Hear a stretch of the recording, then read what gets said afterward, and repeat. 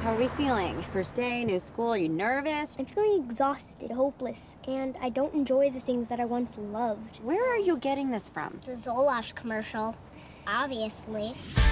There's this really sweet guy in my yoga class. I haven't only been separated for 5 months. Girls, it's my birthday. Let's have fun. Hi. So I'd like to offer to buy your drinks. Really? Yes. The manager is making me ask for your ID. Okay. By the way, I'm definitely old enough to drink alcohol. Me too. Obviously. I just always act out on my birthday. It's like my own personal New Year's Eve. I just go like, what? And I just reel it back to normal. Did you watch these? I did, but only because I was doing a load, and I've been up since 5:30. Hey everybody, and welcome to another episode of Below Freezing with CJ and Micah. I'm CJ. I'm Micah. And this is a weekly show where we're unthawing a different movie that comes in at or below 32% on Rotten Tomatoes. And we are smack dab in the middle of You Had Me at Below, our first themed month for February. It's all about romance movies. And man, I'm so glad that we're watching this movie. Or that we're talking about this movie. I've wanted to do this movie for a very long time on the show because I just think that it is so charming in the most Californian white woman way, and yes. I'm so excited that we get to talk about it. Perfect description. That's exactly what it is. Before we get all the way into it, the movie that we're unthawing today is 2017's Home Again, written and directed by Haley Myers-Shire. And you said you had the Rotten Tomatoes score and consensus pulled up? I do. I've got my shit together today. Oh, man. Watch out, everybody. Okay, the score on the Tomato Meter is 32%. And the critics' consensus is Home Again gathers a talented crowd of rom-com veterans on both sides of the camera, all of whom have unfortunately done far better work. Yeah. That's probably true. Okay. So I want to talk about it for a little bit because Haley Myers-Shire is the daughter of Charles Shire and Nancy Myers.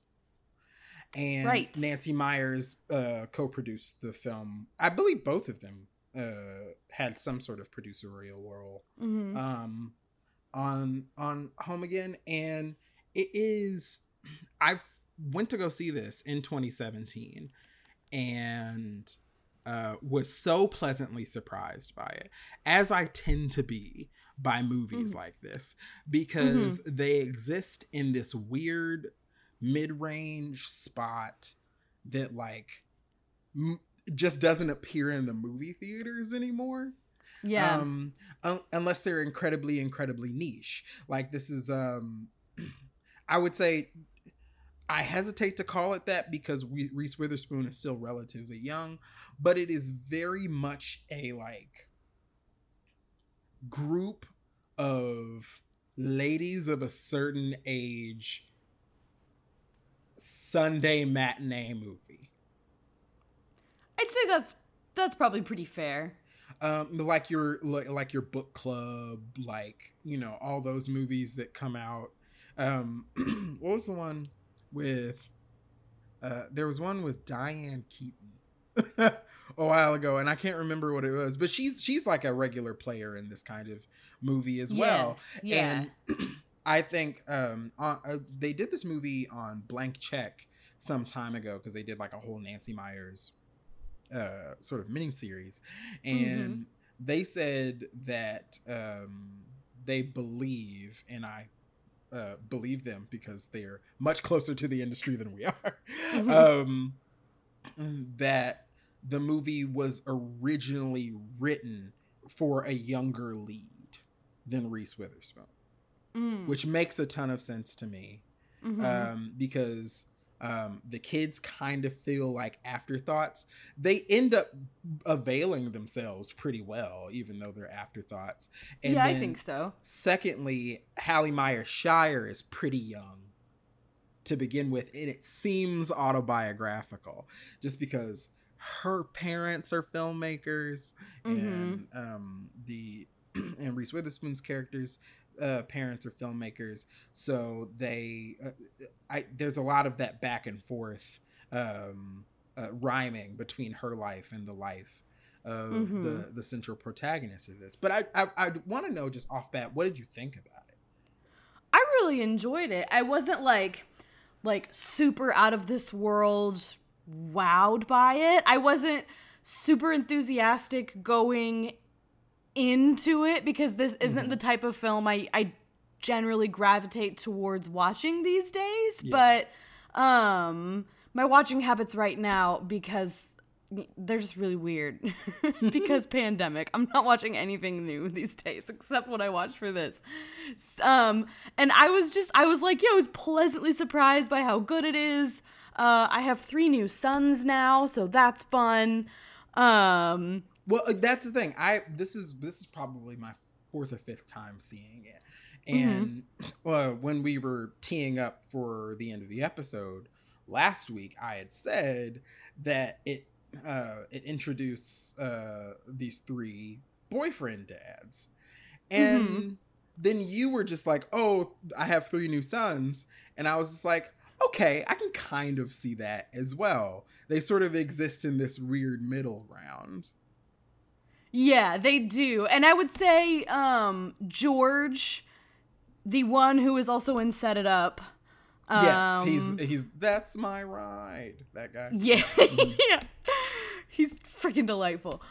He is the most boyfriend dad like. Yes, of them.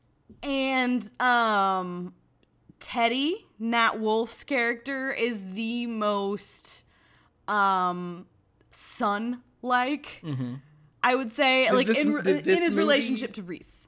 Right. Okay. Yeah. Did this movie win you over on the Nat Wolff front? Oh my God, 100%. I want to issue a public apology to Nat Wolff. I'm so sorry, baby. I'm so sorry. We had previously had a conversation in a group chat about the Wolff brothers. Yes. There's Nat and there's Alex. And I was like, I adore Alex. I think he's great. He's in a lot of really good things. I could take or leave Nat. Because the only thing I'd seen him in was Death Note. And that movie was fucking awful. Like, well, yeah, everybody's bad in Death Note. Yeah, no one's good there. Like, Lakeith Stanfield's in that, and he's not good. Like, really not good in it. No one is. I take that back. I think Shea Wingham, who plays Nat Wolff's dad, is pretty good in that movie. But Shea Wingham can lift the best of things. Yeah. And Christian Sloan, who only gets to speak approximately 15 words, but I love him anyway. Yeah. He only is there to walk off of a building at one point, but shout out to Christian Sloan. Yeah. So my deepest and most heartfelt apologies to Nat Wolff. I am your mother now. So I am so sorry I ever said anything bad about you ever. You're precious and I love you. I think he makes a pretty good rom-com lead, but he didn't have to do that heavy lifting. Again, because it's like the perfect guy split into like 3 guys. Yeah. Like, all Nat Wolff had to do in this was just be remarkably adorable and very accomplished it. Very like puppy possessive over Alice. He is a puppy. He's just a sweet little golden retriever. And because he was the only one of the 3 that I did not get vibes that he was necessarily in love with Alice. I think he was just like, they just had this very found family. I just want to look after you. Clearly your ex-husband's a manipulative shitbag. I just got that vibe. I didn't get I want to bone you vibes from him. Well, yeah, and he even says as much in the middle of the movie. That he's the only one of them that is not falling head over heels for the Alice character. And I want to talk a little bit about the Alice character because I think that it's a testament to Reese Witherspoon's performance that she can take such a tried and true archetype, like busy mom who's busy at things, but like is also uber competent. Like it is, she. The only thing that seems to be disrupting her life are things that aren't particularly disruptive to her ability to function. So, like, she's got this ex-husband, Martin Short, in New York. Michael Sheen. Not Martin. Who's Martin Short? He's the duo with him and Steve Martin. Steve Martin. Oh yeah.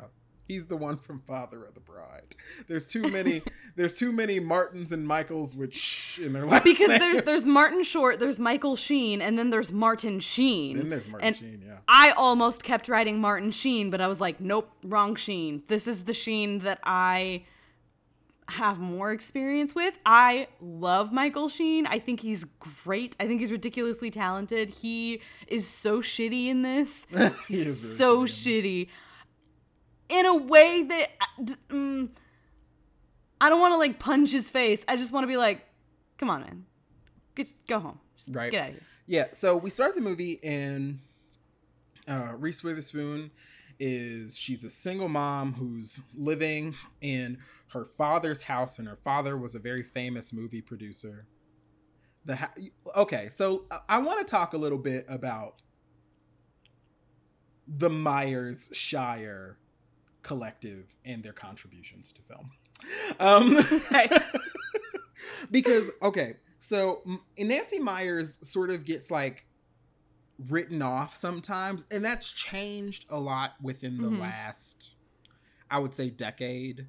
But she used to get written off a lot as sort of this sort of populist, but when they say populist, they mean it a little bit in a pejorative. Yeah, I could tell exactly. When you said populist, I was like, yeah, I know what you mean. Yeah, this populist version of Nora Ephron.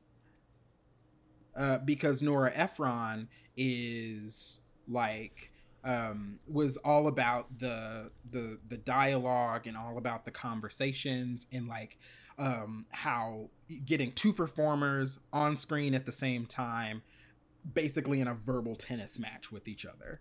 And that is great. David Sims on Blank Check, sorry I keep bringing up Blank Check, I really love that podcast, but said that when people say that they miss rom-coms, they mean they miss Nora Ephron rom-coms. And I think that's true to an extent, but I think that is people dismissing Nancy Myers and what she's able to do. I saw this clip from The Parent Trap on Twitter, and people were just sort of like talking about how nostalgic it was and stuff like that. But Nancy Myers in movies like The Parent Trap, and especially in movies like The Holiday, I love The Holiday, is able to capture a level of joy or is able to sort of capture the joy in a moment in such a timeless way that I don't think that that I think differentiates her from Nora Ephron in a lot of really interesting and substantial ways. But like the dialogue might not always be as snappy or as engaging as, say, a Nora Ephron. But you know what Nancy Myers is going to give you? Nancy Myers is going to give you a kitchen backsplash. Nancy Myers is going to give you a sweeping helicopter shot of fucking Dennis Quaid's vineyard in The Parent Trap. Nancy Myers is going to take this like objectively opulent and completely out of the range of most people's sort of lives and tax bracket lifestyle and make it as relatable as she can while still making it feel fancy. She is her movies are the equivalent of like flipping through a really good magazine. Yeah. That's my whereas like Nora Ephron is really good at taking people in these situations, and yeah, they're very successful and stuff like that, but bringing them down to earth. Nancy Meyers isn't particularly interested in bringing everything down to earth. She's gonna show you the fancy dining room at the dinner party. She's going to show you the sort of glossy modern version of Hollywood that you see in a movie, because kind of that's what you're going to see a movie for. Yeah, I think both of those things definitely have their place, and I'm not gonna like say that one of them is better than the other, or like people have their preferences. I would say that for me personally, The Parent Trap was more influential to me than any Nora Ephron movie I've ever seen. Like, The Parent Trap was one of the movies I think of a lot of people, especially our ages, childhoods. Like, it remains iconic to this day. And it is so much better than the Haley Mills version. I will fight anybody over the age of 40. I will engage you in fisticuffs if about Haley Mills' Parent Trap versus the Lindsay Lohan Parent Trap any day. But that's also because like that was just sort of like a children's movie back in the day. And then they got Nancy Meyers to make it a full-blown like big studio romantic comedy, which I think works a lot in its favor. And I think a lot of that sensibility is passed down through Hallie Maya Shire, even in probably just in her life. Obviously, this is a life that she knows well enough to convey it with a level of fidelity that also makes it relatable to you and me. And I find it, I just find it a really fun sort of cinematic mood to live in. And her settings, I want to talk about the sets and the score, because what a vibe. She just creates an atmosphere in this that is so good. Like that house, I am the type of person who sits and watches Architectural Digest videos on YouTube. Oh yes. They're great. That house is just it's so lovely. It's just this beautiful villa. There is beautiful tile everywhere. One story, like it just I brought up the kitchen backsplashes because the kitchen, immaculate. The kitchen is the stuff made of dreams. The backyard. Oh my God, the backyard. Oh my God. Everybody is going to listen to this episode and they're going to be like, what the fuck are we talking about? But seriously, no, guys, watch it and then pay attention to the backyard, because it is the stuff of brunch picnic dreams. I just want to spend all of my time. I don't even like going outside, but I just want to spend all of my time. But you'd go outside if you had that backyard, yeah. Yeah, I would. I would just make pictures upon pictures of mimosas and just never leave. And and like we're introduced to Alice's kids, who are cute and precocious in the way that kids aren't usually cute and precocious, but in the way that they are in movies. Right. And she's like driving them to school, and one of them is like quoting a Zoloft commercial, and one of them is like, shut up. I related to that girl so hard. So, and she is this sort of she's trying to be an interior designer, and she's got this client who's played by Lake Bell. Oh my God. It gave me Anne Hathaway in Ocean's 8 vibes. So was this the first thing you ever saw Lake Bell in? Because Lake Bell is amazing. I don't think so. Because I was like, she's super familiar. I'm sure I've seen her in other things. She's great. I love that sort of like, she's really good at playing like the sort of out of it girl who is like, too cool for school and like sort of like above everyone else in the movie, but she's also really good at playing this sort of like completely unaffected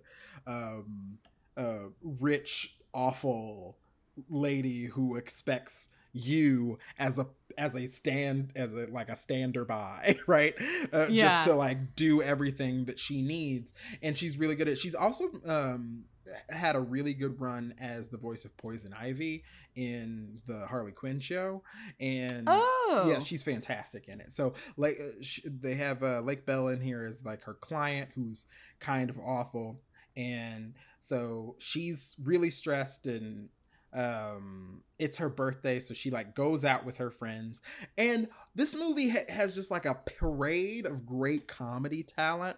One of the friends is Jen Kirkman, who I was like, I've always been a fan of ever since Chelsea Handler had like her panel show on E! She was always on there. And Dolly Wells, who is a great comic actress, but she also was the best part of that, in my opinion, really middling BBC Dracula from last year. Oh, yeah, I never watched it. Yeah, she was like Van Helsing's great granddaughter, and she was like this badass nun. It was really cool. But that's fun. But she's fun in here.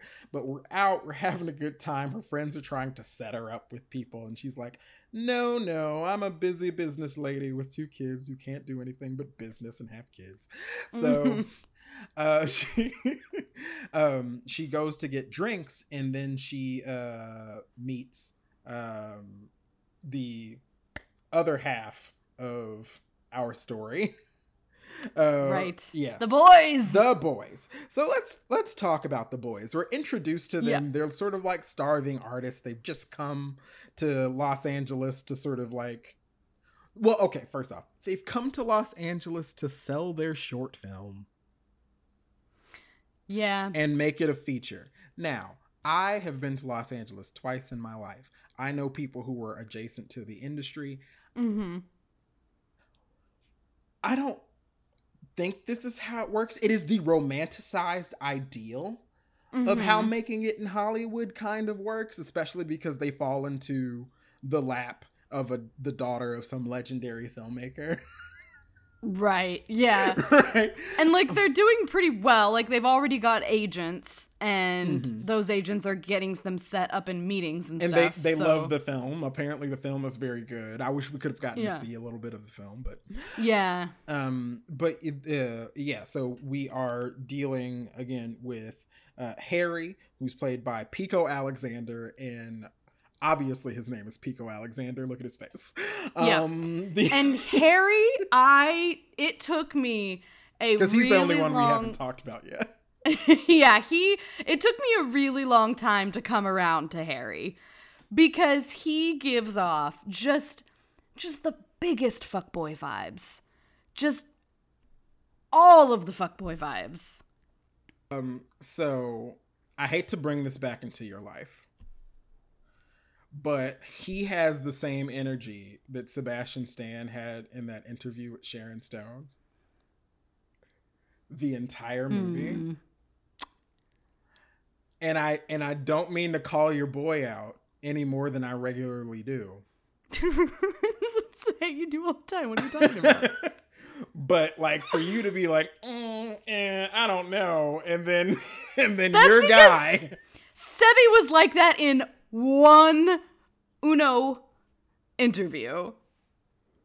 Okay. One. Pico Alexander is like that in one movie. Also, something that's funny about Pico Alexander and John Rudnitsky, who plays George, they follow each other around to like tons of different projects. They're in like 3 different movies together. They were in the Hulu adaptation of Catch-22. Oh. And all that stuff. So I find it interesting that they sort of like hop around all these projects together. That's fun. And which like makes a lot of sense. Like Tyler Hoechlin and what's his name? Ryan Guzman from Everybody Wants Some. They've been in several projects together, because a lot of these people, they go out to Hollywood, they get into projects together. And if they're just like working actors and they don't like make it big and become superstars, they like move in together. And like do all that kind of stuff. So a lot of that makes sense. And but these guys all came out to California to sell their movie, and they have a good meeting with some agents that wants to pitch their film out to a movie producer who is so very obviously supposed to be based on Jason Blum, because they're like, oh, he's this horror guy. and he's super interested in your thing. But the producer is played by Reed Scott, aka Marvel's Dan. When I saw his smug little face, I screeched. That's so funny. My note for him is just all caps, Marvel's Dan. Yep. with lots of, it's not going to show up, but lots of exclamation points. So they're setting up this meeting with the producer and stuff like that. So they all go out to celebrate, and they end up at the same, I'm not going to call it a club. It looks like Sava, honestly. But this sort of restaurant bar kind of thing. And Harry starts to hit on Alice. I know he's supposed to be seductive. And he sure does have some bone structure. Lots of it. It took me a long time not to be like, you are just this sleazy fuckboy, you. And I did come around to him eventually. It also took me a really long time to figure out what his role even was within their little merry band. He is apparently the director of the short film. Which is weird. I find that weird. Because betwixt the three of them, you'd think that Nat Wolff would be the director, and that Pico Alexander's character would be the star. He just has a more starry face. Yeah. I guess they just, for plot reasons, didn't want him to be the actor. I can understand why, for plot reasons, they made Nat Wolff the actor, and I was happy that he was the actor. He's just such a puppy. The 180 that you've managed to make on Nat Wolff over the course of one film is so funny to me. All it took was this film, and he's my son now. CJ knows about this. I have a habit of collecting of adopting children from different media that she consumes. Yes. So when we got drunk and watched The Descendants early in the pandemic, last March or April, whenever it was that we watched it, Boo Boo Stewart, I've adopted him. He is my son now. Which is funny because you still haven't watched Julie and the Phantoms, which he's on Netflix. I know, and he's in it. I don't know why I haven't watched it. He's a dancing gay ghost. I love dancing gay ghosts, and I love that for my firstborn son.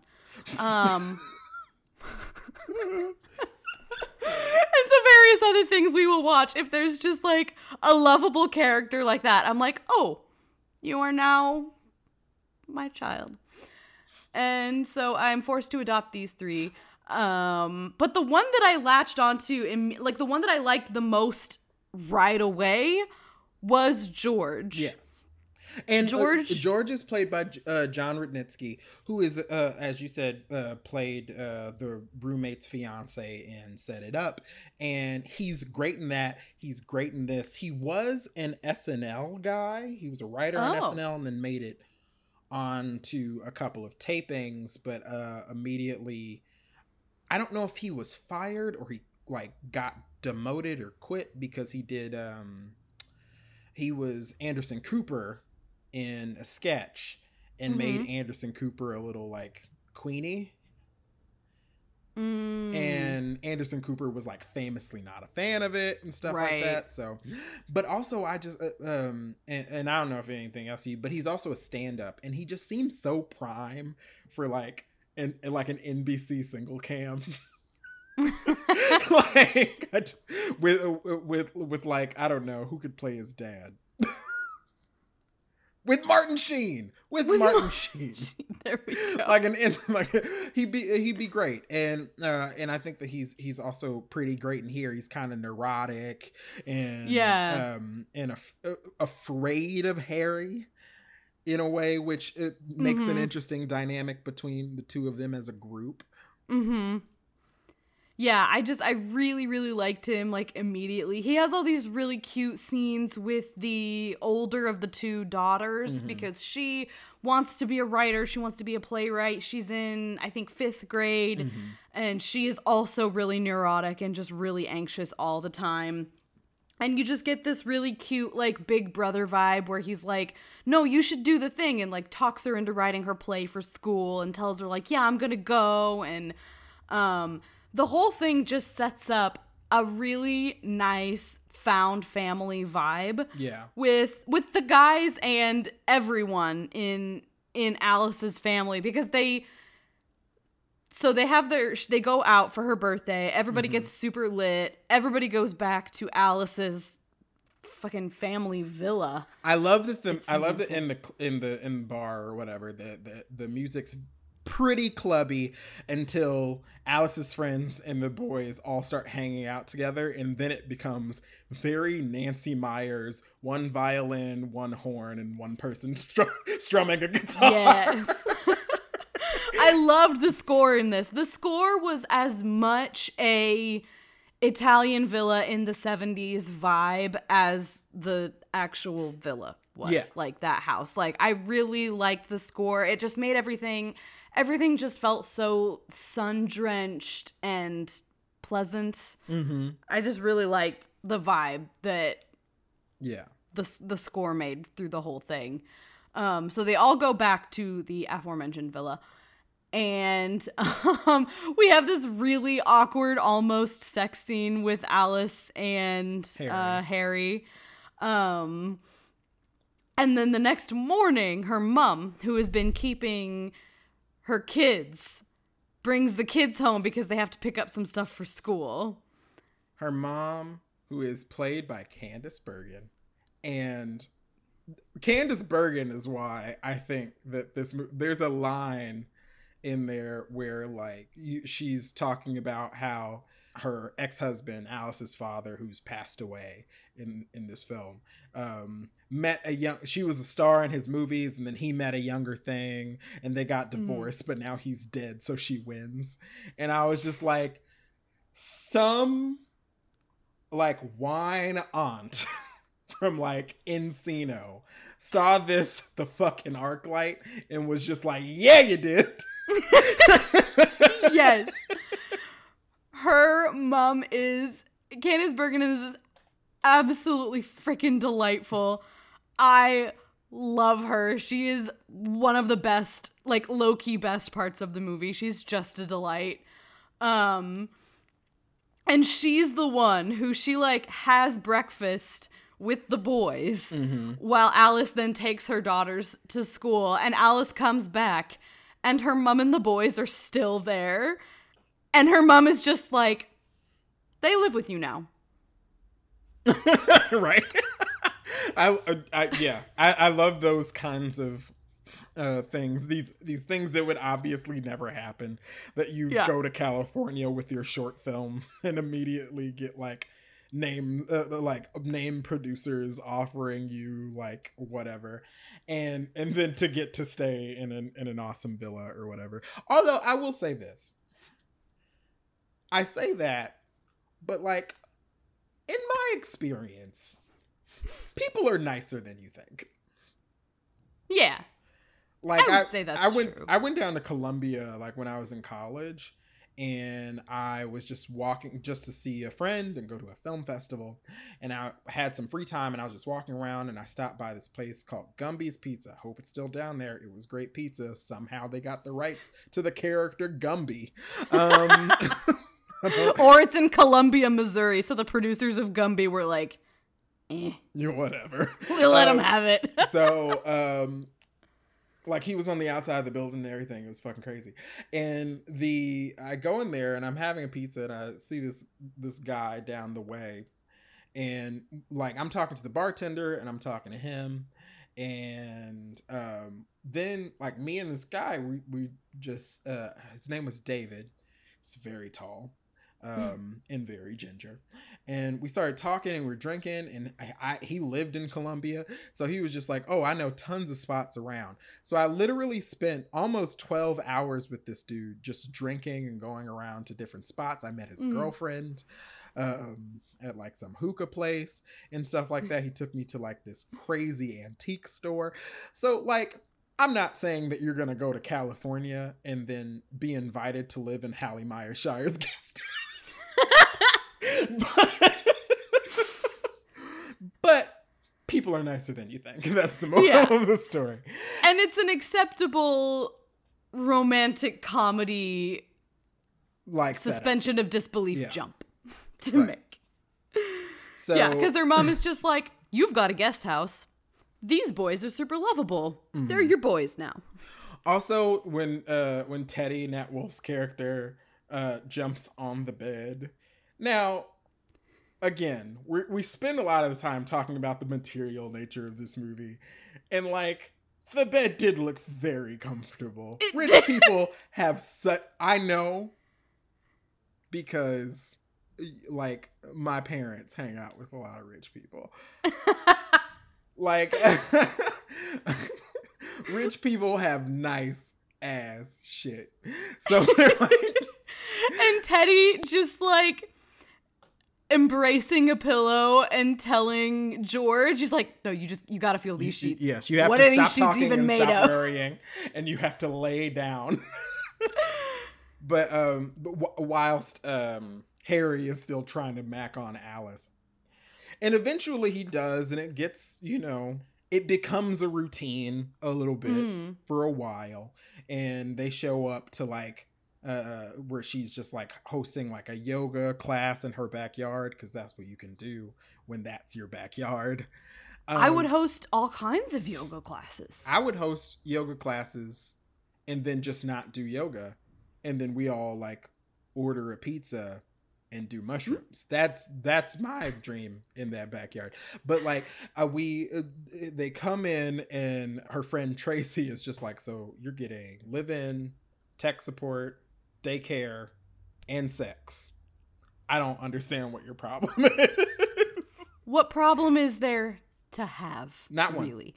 And and like, it's a guest house, so it's not like they're staying like in her house. Like, listen, I am in closer proximity to a dozen neighbors than she was with the boys.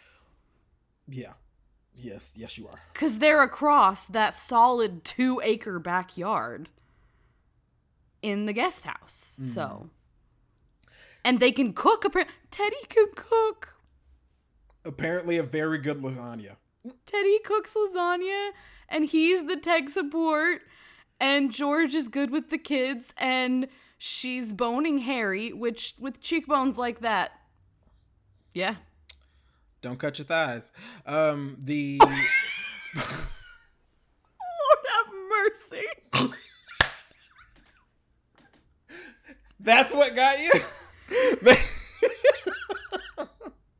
Yeah. Don't cut your thighs. It's a danger. Look. I assume. With that one. So, it eventually sort of comes to a head where things kind of just start falling apart.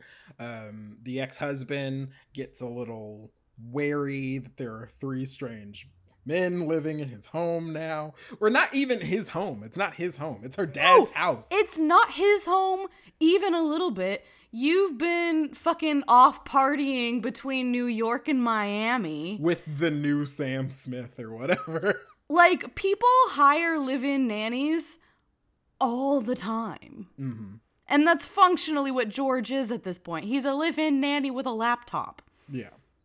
And so the ex-husband starts to get really weirded out by the fact that the 3 guys are staying there. Mm-hmm. Lake Bell's client character has decided to completely shaft Alice by hiring another decorator under her nose, even though Alice has been doing everything above and beyond up to babysitting her daughter.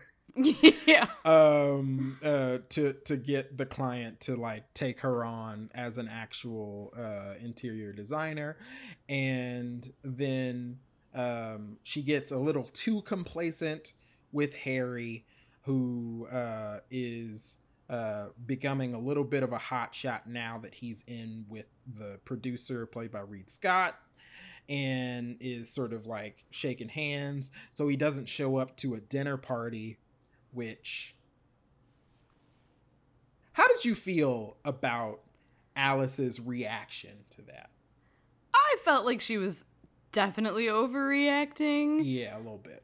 But I also got the vibe that it, like, wasn't really about that. Mm-hmm. Otherwise, like, it's definitely an overreaction. Like, that's just, like, a casual dinner party with your friends. And he already had that other thing scheduled before you invited him to it. And it was important for his career. Yeah. So, like, but I think it was more about her panic that she is sleeping with this much younger guy and she has issues about it, and that was just like a catalyst for her to be like, let's just get rid of it now, and that was the excuse that she needed. Definitely. And then on the boy side, there's a ton of internal turmoil because Harry seems to be sort of the tyrannical leader of this group. Him as the director, George is the writer, and Teddy as the star of this short film, where George, the agents call him and say, hey, we have some more work for you. And they kind of like force him into the job, but it's a job that he needed to take. Where he's punching up a thriller, and Teddy gets, some sides for a pilot and stuff like that. And the breakup or disruption with Harry and Alice also compounded on by Harry assuming that them taking these other jobs assuming that them taking the other jobs means that they aren't committed to the project that they apparently all came to California for. Sort of makes them blow up a little bit as well. And then the dad comes home. And then the ex-husband is being a dick to Teddy as he's sulking on a bench, and it ends in Teddy just beating the shit out of him. Well, before that, I do like the scene where, like, he is sort of trying to reassert his place as the head of the family or whatever, where he just sort of comes in out of nowhere. But, like, all of the stuff that he's supposed to be doing as a dad, all of the stuff that he's supposed to know, all of the responsibilities he's supposed to have, the boys have all taken on. Like, there's a really good moment where he says, and when is your play, to Isabel, the daughter, and all three of the boys just in unison, next Friday. Yeah. Like, they just instantly know when it is, and he just kind of looks at him like, But, like, I don't feel bad for him. Like, he's been a shitty dad, a shitty partner. You don't get to just waltz back in, especially when his excuse for showing up completely unannounced, which is so inappropriate, was he told his wife, well, I was afraid you would tell me not to come. I was like, bitch. I've been telling you to come forever. We have had like 4 different scenes of Reese on the phone with him begging to finally come and parent their children, and him being like, oh, I've got this thing, or oh, I've got this thing. And he just wakes up one day and was like, wait, I miss my wife and kids, and decides to just show up out of the blue. Wait, there are 3 hot boys in my wife's house.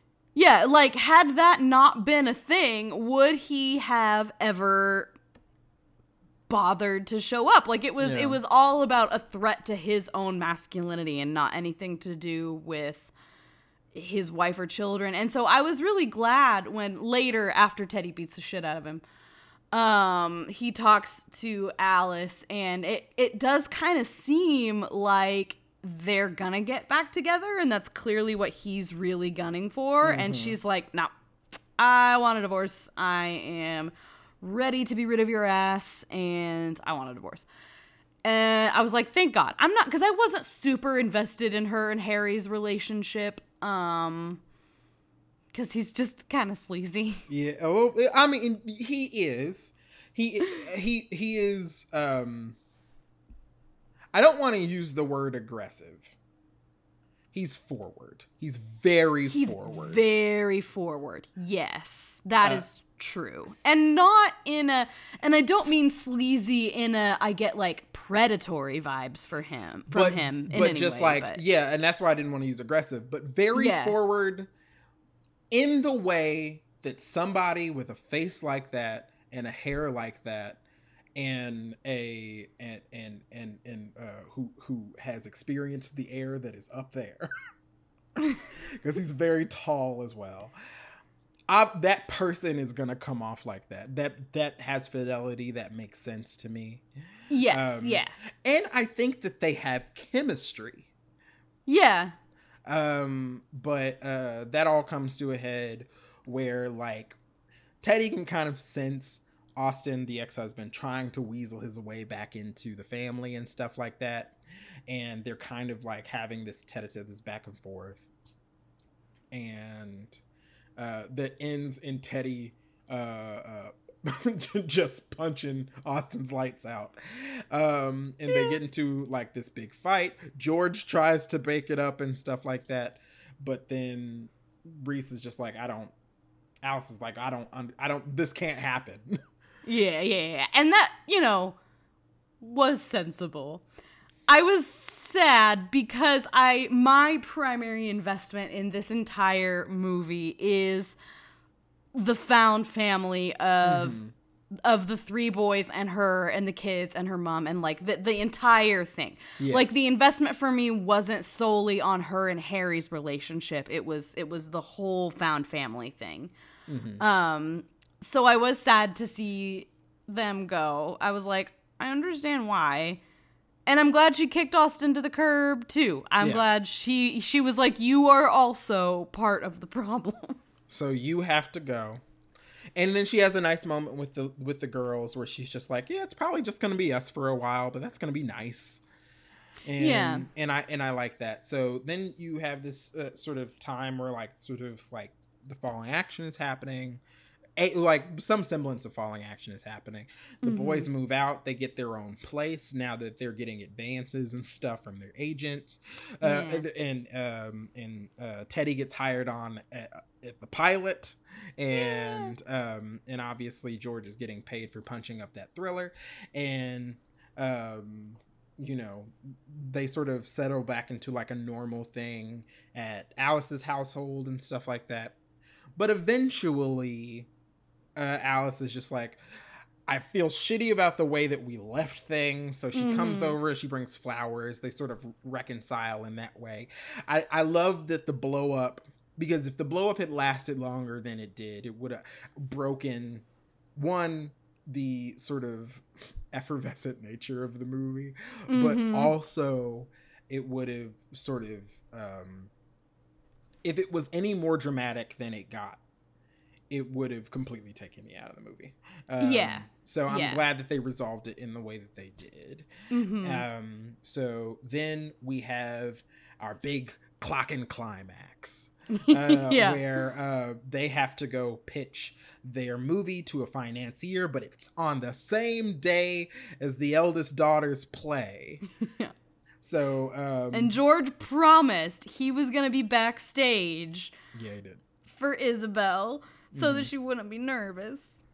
And, so he was going to meet Miss Honey backstage and be on the side of the stage so she wouldn't, have stage fright and stuff.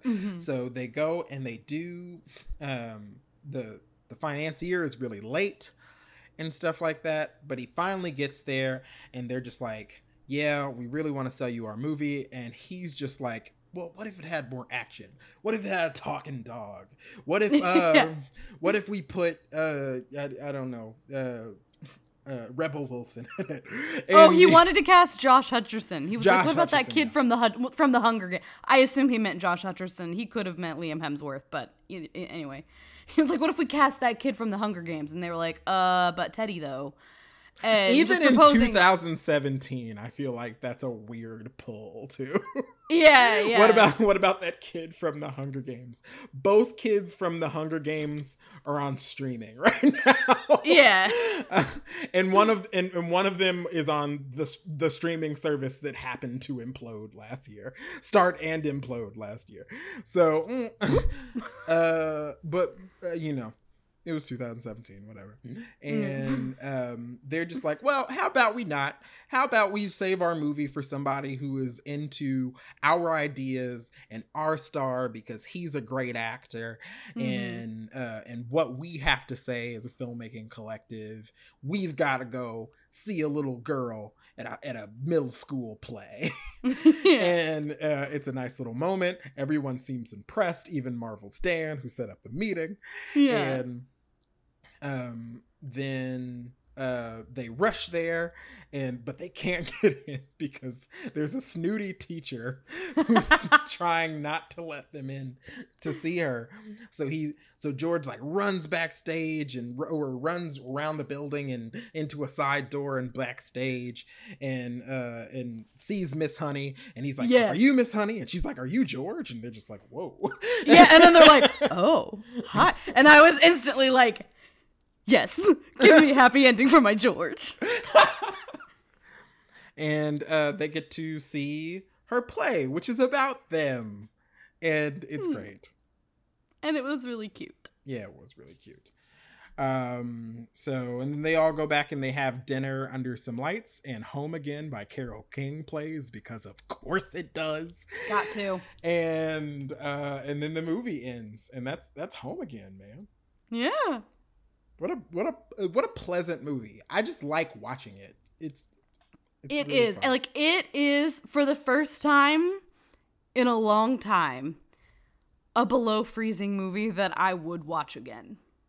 Like if I am just needing some good vibes, I could totally just make myself one of those pitchers of mimosa I was talking about and just throw it on. That's funny. And just good vibes to be had. Just that is the perfect subtitle for it. Home Again, good vibes. Yeah. It's like that's really what it is. It feels escapist, obviously, because we're in like a fucking hellscape right now. Yeah. But you know, and people can like touch each other and be nice.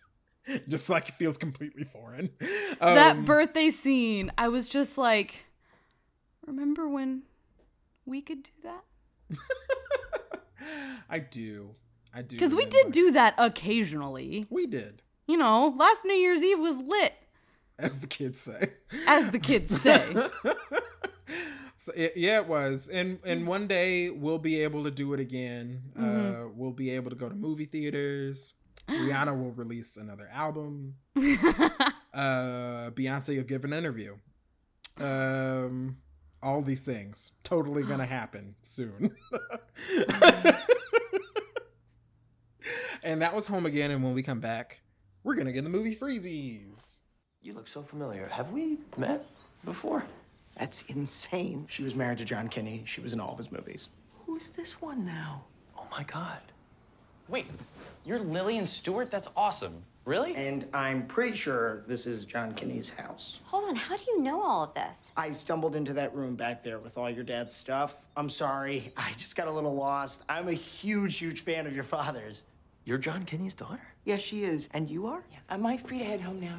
Not yet. No. Okay. As fun as this has been, believe it or not, I have a meeting to go to, so maybe we should wrap it up. We're filmmakers too, you know, just like your husband. Everybody is, doll. We're in LA. I can't believe you're here and you're you. This is surreal. You're a terrific actress. Come on. I mean, I did a few small parts here and there. You were also smoking hot, like in the movie of the yellow bikini. I was like, whoa, hello. Come on.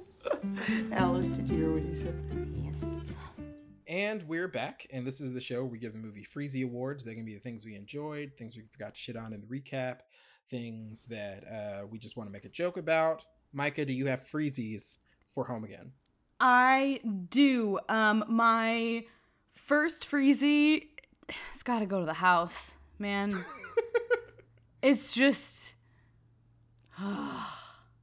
the terracotta roof tiles, the way they set the house up in that opening, like, I know it's not, I don't know if it's meant to be 70s, but it felt really 70s, and the film filter they put on it as that, like, wonderful music plays and you get your first, like, sights of the house in the backyard. I just want to have brunch there every day for the rest of my life. My second freezy, I am going to give to the score / soundtrack, because I just really, like, it had a lot to do with those just wonderful, like, kind of Mediterranean sun-drenched vibes that the whole movie has. And it really added to the escapism of it all. I thought they did a really good job with the score. I really enjoyed it. John Debney did the music. John Debney did the music. A guy, he was nominated for an Academy Award for Best Score for The Passion of the Christ. Oh. So, shout out to him. Still getting work. What a range and vibe. What a range and vibe indeed, yes. And my last freezy goes to the adoption papers that I am going to sign. Drafted as we speak. For Pico Alexander, Nat Wolff, and John Rudnitsky. There is a clause within it that codifies my apologies to Nat Wolff. He is marvelous. He is a sweet puppy, and I was so wrong. I'm so sorry. I'm so sorry, Nat Wolff. You are a delight, and I no longer have a preferred Wolff brother. They're both great. And probably I would agree to adopt them both. So those are my freezies. Okay. So my first freezy goes to that home theater setup that they had to surprise her when she got home from her job with Lake Bell. It was straight out of a Kohl's ad from like 2006. I was here for it. That is the way I would want to watch a movie if I had the wherewithal and the space and the money.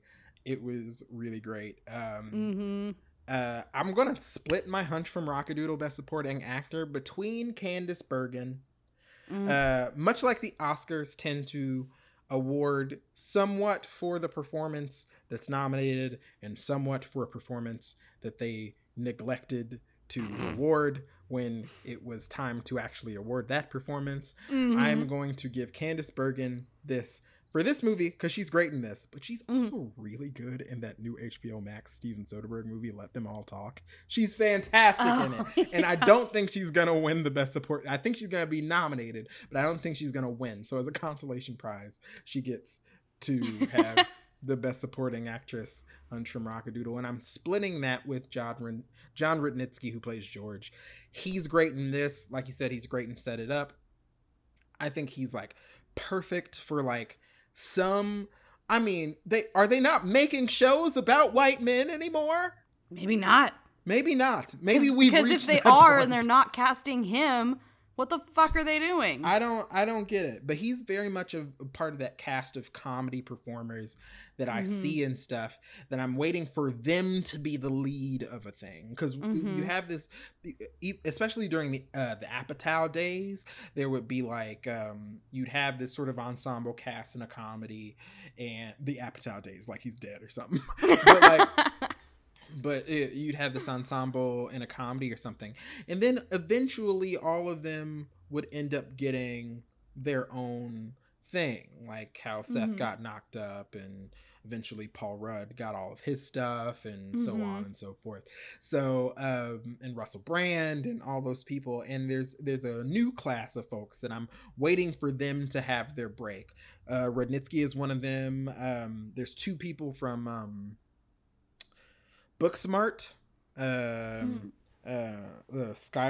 Gisondo, who was like the nerdy kid, and Molly Gordon. I see Molly Gordon peppered around. She was the mean girl in the bathroom who told them that, like, yeah, I like giving hand jobs, but I also got like into Harvard or whatever. Like that girl, she's peppered around tons of stuff, and I really want to see her in a lead thing too. So and like I said, Rudnitsky is definitely a part of that class of folks. So for him as well. And then my third and final freezy is going to go to, I didn't think up a third freezy, which is off brand for me. I think that my third and final freezy is going to go to the vibes. They're good vibes. They are good vibes. And it's just like, you know me, Micah rewatches everything. I rewatch specific things. I rewatch Set It Up maybe 3 times a year. Yeah. And like, cause that movie, like I always tell people, like, I think I want to live in the day of that, like that rich people's house party that they go to right before they go to the engagement party or whatever. That day I want, and then they have the pizza. That day I would want to live in forever. Agreed. And this movie is a lot of that feeling, a lot of that that sunny coziness, and I very much like rewatching it in the same way that I like watching Set It Up over and over again to sort of get that vibe, because it's not the vibe that you get from a Nora Ephron thing, and I don't think that it's up to the level, and not in a quality way, but just the sort of relatable opulence, which feels like an oxymoron, but is definitely, I think, the perfect way to describe Nancy Meyers' work. It's not up to there, but it feels good. And this movie I love for that reason. So those are my freezies. And now we decide whether or not the movie is still fresh or freezer burnt. Micah? Oh yeah, it's still fresh. Like, there are very few movies we have done for this that weren't my idea. because I've done my share of inflicting. But this is one of the few that I'm like would totally watch again. Like, I can absolutely see the scenario where I just throw this on cuz I need some sunny warm fuzzies. Like, it's January right now. It's the most miserable fucking month of the year during the most miserable pandemic we've ever experienced. So, we need some sun. And this kind of just feels like chilling in the sun for an afternoon in movie form. Yeah. So yeah, totally so fresh for me. And for me as well, I love this movie. It was the most pleasant surprise when I just randomly went to go see it a few years ago. I really enjoyed it. And I still do. I think that it just feels good to watch. I didn't even have to really watch it again for this, just because I kind of know it inside and out.